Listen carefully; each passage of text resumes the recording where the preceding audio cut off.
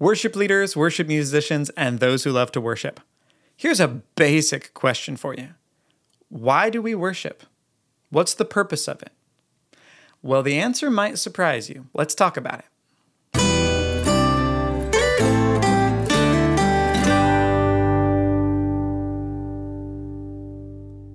Welcome to the Worship Homestead. My name is Nathan Smith. Thank you for joining me. Today, we're covering a really basic but often overlooked question. Why do we worship? Why do we praise? What's it for? Well, we'll get to that, but first I want to give you something. If you go to my website, blueprintsounds.com, you can get access to my free worship training bundle called Worship Booster Pack. It has 5 different modules or videos in it that will help you and your team in all avenues of worship. There's my free guide, How to Build a Better Band. This PDF walks you through what each of the elements of a full-sounding worship team are, what the job is, and what the job is not, so that you don't step on each other's toes. There's cheat codes for church sound.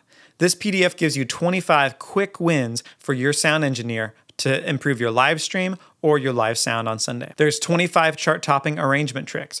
If you have a song that you've been working on with your team that you wish had another gear, here are 25 great ideas to get you started. There's 5 elements of a full-sounding worship team. This 45-minute training is something I usually charge for when I visit churches, but you get it for free. And finally, 10 Commandments of Worship Songwriting. I wish all worship songwriters could follow these 10 commandments. You would instantly get better songs. And again, you get it for free. All of this is part of the Worship Booster Pack. Just go to my website or click on the link nearby, blueprintsounds.com/worship booster pack. All right, let's talk about why we worship. So I Googled, why do we worship, or why do we praise? And here are some of the answers that you'll often see pop up. To create an intimate space, to draw near to God. There's one. To shift our perspective, to get our focus off of ourselves. Okay? To encourage us, to teach us, whatever it may be. That boils down to one category, which I call, it's good for you. Right? We worship because it helps us in some way. It's good for us. It's like eating your vegetables. So that's one category. On the other side, a little more stern side, there's these answers. Because he's God. Because he's worthy. Because he commanded us to do so. You've probably heard something like that. We don't worship God because he needs it. We worship him because he's worthy. Okay, that's true, and I totally agree with that. But I would put that in the category of because I said so, right? We worship him because I said so. Both of those answers, because it's good for you and because I said so, are sort of what you would tell your 5-year-old. You know, why should you eat your vegetables? It's one of those two. But that doesn't explain what the purpose of worship is. Right? If God is all sufficient, he has no lack, there's nothing that he needs from us, then why does he command us to worship him? Right? Is it like $100 bills? Hey, I'm going to pay God a $100 bill so he can light a match to it and just watch it go up. Does he have any use for it? Or it's like gas. You know, if my gas tank is full in my car, it doesn't need any more gas if it's all sufficient. Why pump the gas? Again, it becomes this circular thing that you can never get out of. If God doesn't need our worship, then why does he command us to do it? And then you get back to those first 2 answers. Either, well, because we need to do it, or because he said so, because he's worthy. There's got to be a better answer. Well, it turns out there's a much better answer to that question, and it makes a lot of sense. We're going to go back to the first time the word worship is used in Scripture and look at that story. So here we are in Genesis 22.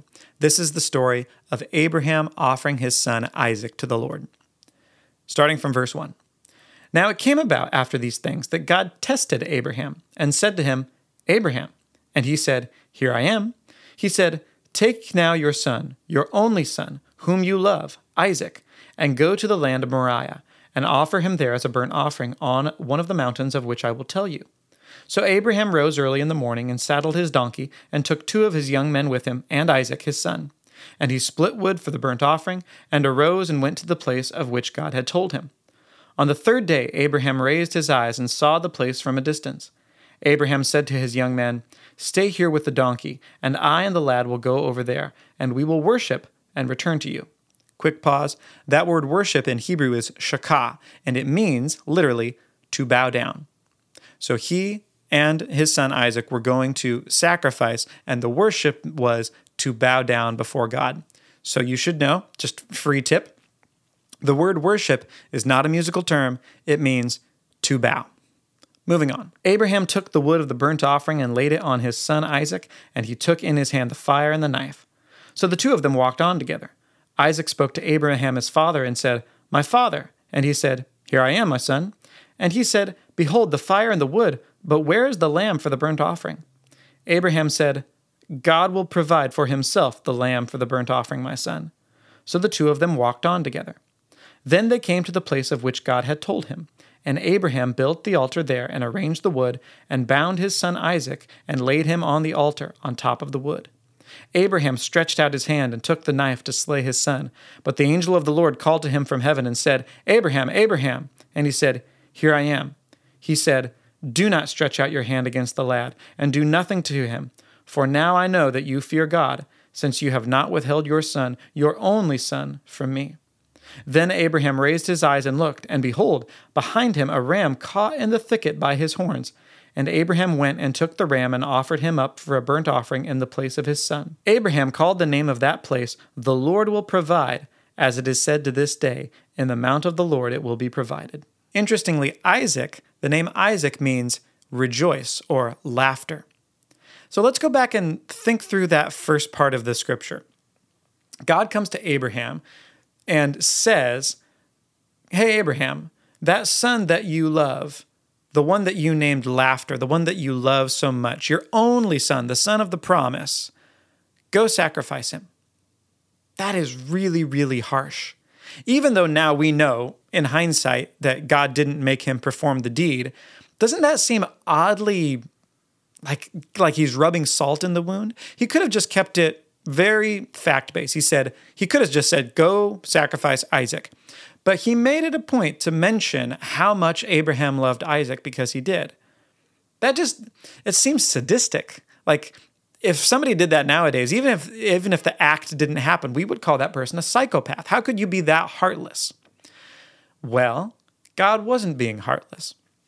What he was doing when it said he tested Abraham is God was inviting Abraham to play the part of God.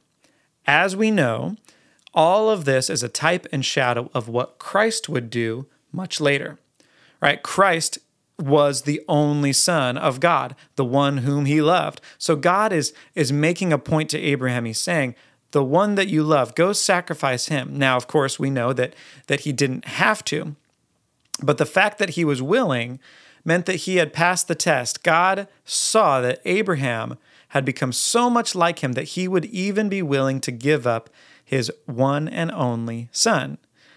Of course, God, in his mind, already had, "You don't have to do this, Abraham, but I will. I will give up my only son." Let's look at another parallel that's very interesting. After the Lord speaks to Abraham, Abraham looks, and behold, there is a ram stuck in a thicket or a thorn bush. Well, what do they put on Jesus right as he's crucified? A crown of thorns. He is the ram in the thicket. He is the substitution for Isaac. So even from the beginning, when that ram is stuck in the thicket by the horns, that points to Christ, who would wear a crown of thorns. And finally, let's look at the place where this happened, Mount Moriah. God could have just said, "Abraham, go out into the backyard behind your tent and sacrifice your son." But he made him walk for 3 days to this specific spot called Mount Moriah. The Lord will provide. Why did he do that? Why was he interested in that piece of land above anything else? Well, let's go to 1 Chronicles and find out. A little bit of background. David is king over Israel, and it says here in 1 Chronicles chapter 21, verse 1, "Then Satan stood up against Israel and moved David to number Israel, or to take a census of the fighting men, which God had explicitly told the kings of Israel not to do. Do not take a census of your people, because in essence, you are saying, my might is found in the size of my army, not my might is found because we are a nation that belongs to God." And he was advised by all of his advisors, do not do this. This is a wicked thing, and David did it anyway. And so God punishes Israel because of David's sin. 1 Chronicles 21, starting at verse 14. "So the Lord sent a pestilence on Israel. 70,000 men of Israel fell. and God sent an angel to Jerusalem to destroy it. But as he was about to destroy it, the Lord saw and was sorry over the calamity, and said to the destroying angel, "It is enough.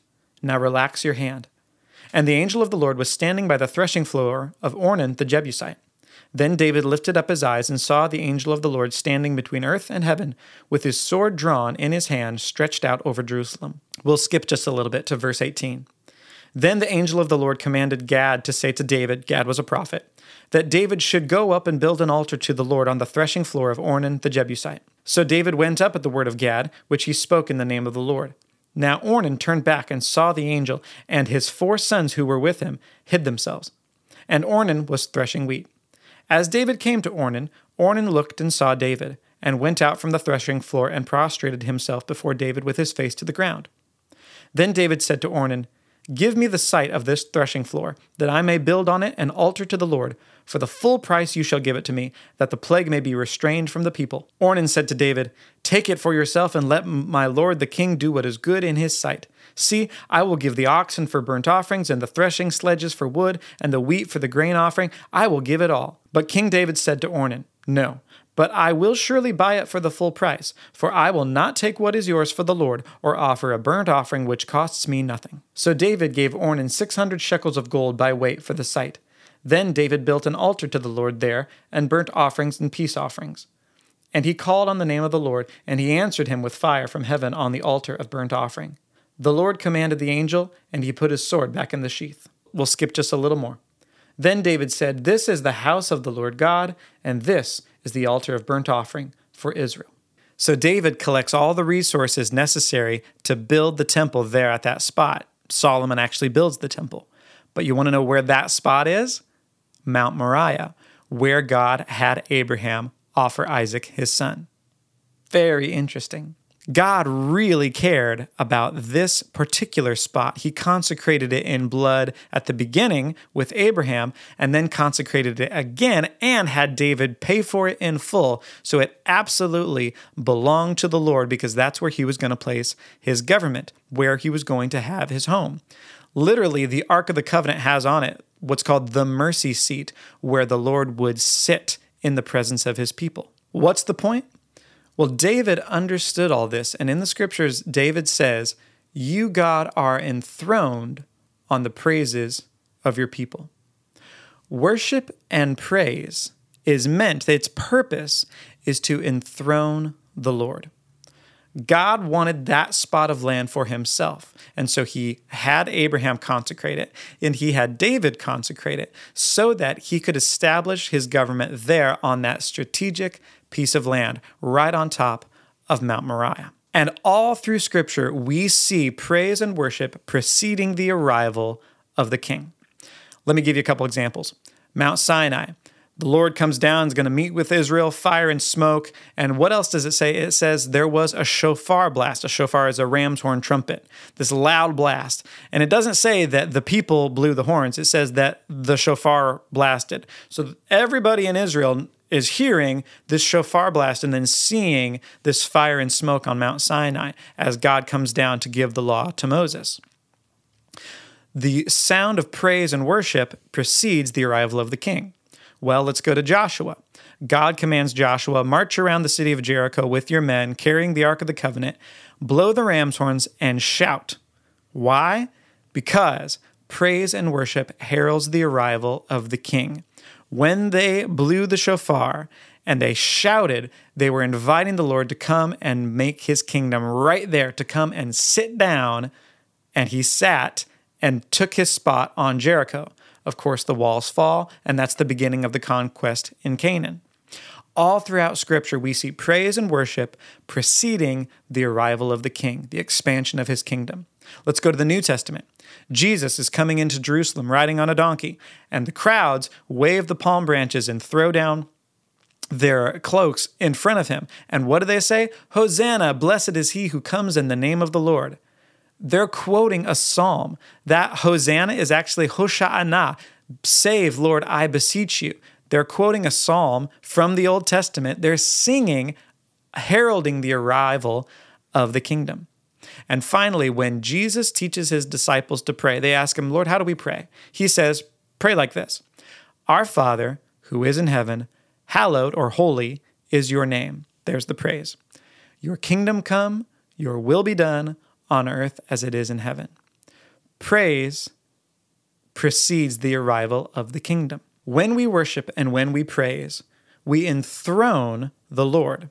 We enthrone him on our praises. He comes and makes his throne where we are, and that expands the reach of his kingdom on earth as it is in heaven. It fulfills the mandate that he gave humanity at the beginning. When Adam and Eve are created, what does God say? He places them in the garden and says, take over the world, fill the earth, reproduce, multiply, subdue the earth, take it over.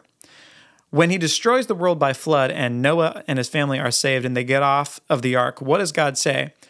Go take over the world, fill it, reproduce, multiply. What does Jesus say when he has died and resurrected and is about to go back into heaven? He says, all authority on heaven and earth has been given to me. Therefore, go and make disciples. Take over the world. It's the same thing 3 times, right? He's very clear. Your job is to take my kingdom and expand it all over the world. One of the ways that we do that is through praise and worship by enthroning him. So worship is not primarily to make us feel good. Obviously, Abraham didn't feel good in the moment when he was offering his son. And it's not because I told you to. Yes, we're commanded to praise, but the command has a reason. It has a purpose. Just like with Abraham, God had a lot of things in mind, including the land on which Abraham worshiped. God wants to increase his government over all the earth, just like it says in Isaiah, to the increase of his government of peace there will be no end. The reason why you exist on the earth and not just in space is because God wants his government of peace here through you and your praise and your worship. What an honor. Hey, I hope that video helps you, and I hope you understand the immensity of what you're doing when you worship and when you praise. Again, if you need help with your band or live sound or songwriting, go to blueprintsounds.com/worship booster pack. And until next week, God bless and goodbye.